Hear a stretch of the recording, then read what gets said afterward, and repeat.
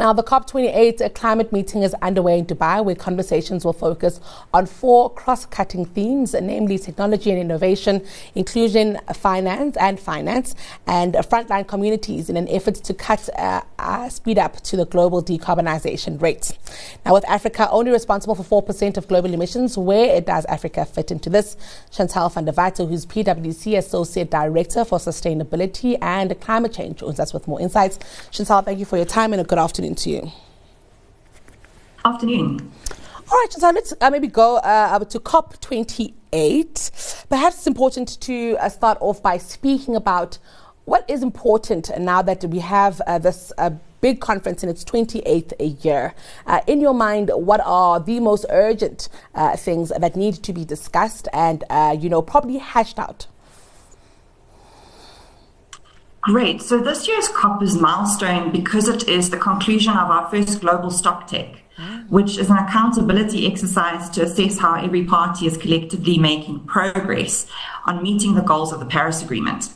And it informs the next round of nationally determined contributions to the Paris Agreement and to enhance our international cooperation.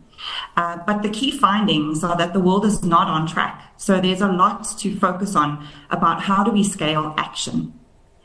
Let's talk about that. What is causing these delays, Chantal? I'm wondering if it's possible that globally we may have underestimated the time, the effort and the resources that would go into a transition like the one we're all trying to undertake. Agree. It's a major pace of change needed year on year.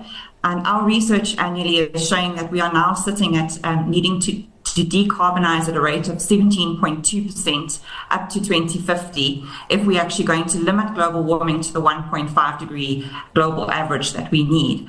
So it's a really huge, complex undertaking.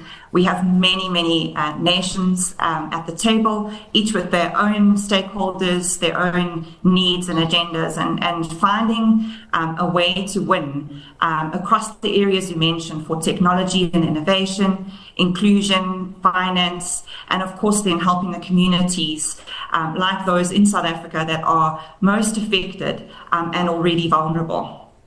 Chantal, we know that I think science is pretty much caught up to where we need to be. What's not catching up quite at the pace in my mind also is the issue of finance. Let's unpack the issue of finance and even how precarious the finance issue is for Africa specifically. We know that last week also there was a development around loss and damages and the funds there. I'm wondering if you could also touch on that one. Happy to. So I think we need to think about our climate change response in multiple ways. The first being around mitigation. So what do we need to do to finance our just transition, to think through the equity and the historical responsibility, but then scale the efforts, particularly into developing countries, and make sure that we are reducing our global absolute emissions.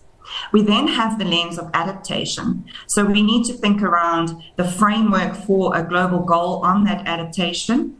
We need to think about how do we double adaptation financing and also then set those high-level targets and key indicators to make sure that we're adapting to the impact we are already feeling because of climate change impact. And then lastly, loss and damage. And you mentioned there have been some very positive movements on loss and damage and agreeing the way in which that fund will be set up. And so I'm still watching the space on loss and damage to look at how we can finance new finance. So not that linked to mitigation or adaptation, but how do we have new finance to deal with loss and damage and those affected most by climate change. Of course, one of the issues that loss and damage are important to the African continent is what we've seen with post-COVID-19 economies on the continent, Chantal. A lot of economies on the African continent are in debt distress. We're seeing lots of bilateral, agreements coming through for them. Balancing climate finance and this reality, that is a rather tricky one for the African continent. It would be tricky for any government, really, isn't it? Absolutely. And so I think if I could give you the answer to that, I would be a very rich lady. But if I could point you to one part of the picture, which is around climate tech and looking at financing of climate tech, I think we have an estimate for Africa. We need an annual investment of around US $280 billion between 2020 and 2030 to mitigate the most significant impacts of climate change and to align ourselves to Paris-aligned climate targets. And we know that the current climate finance for this is substantially lower, just about US $30 billion. So I think that's definitely an area that we need to keep an eye on and to be pushing for. I'm keen to also get your thoughts on geopolitics and how they may play into the issues of climate change. We are seeing a more fractured and fragmented world. Chantal, speak to us about this aspect and how it does tie into where we are trying to go in terms of a greener planet. Absolutely. So I think we are all very well aware of our social inclusivity and the need for social cohesion and how very quickly that can be destabilized in a community that is already stressed or society that is already stressed. So we are very, very focused on that as a PwC team, looking at the increased risk, for example, in global supply chains and the dependencies on critical resources, as well as in thinking through from a business and community perspective, how do we strengthen our local solutions and make sure that everybody is benefiting from the finance that we do receive.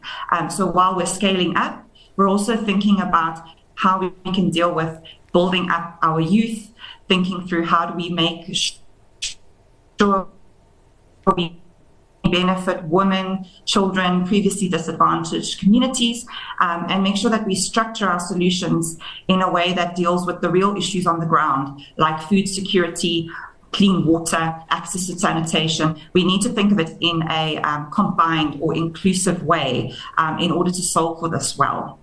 We'll be watching this one very closely. Literally, our lives depend on it. Chantal, thank you so much for your time this afternoon. That was PwC Africa Sustainability Leader. That is Chantal van der Walt.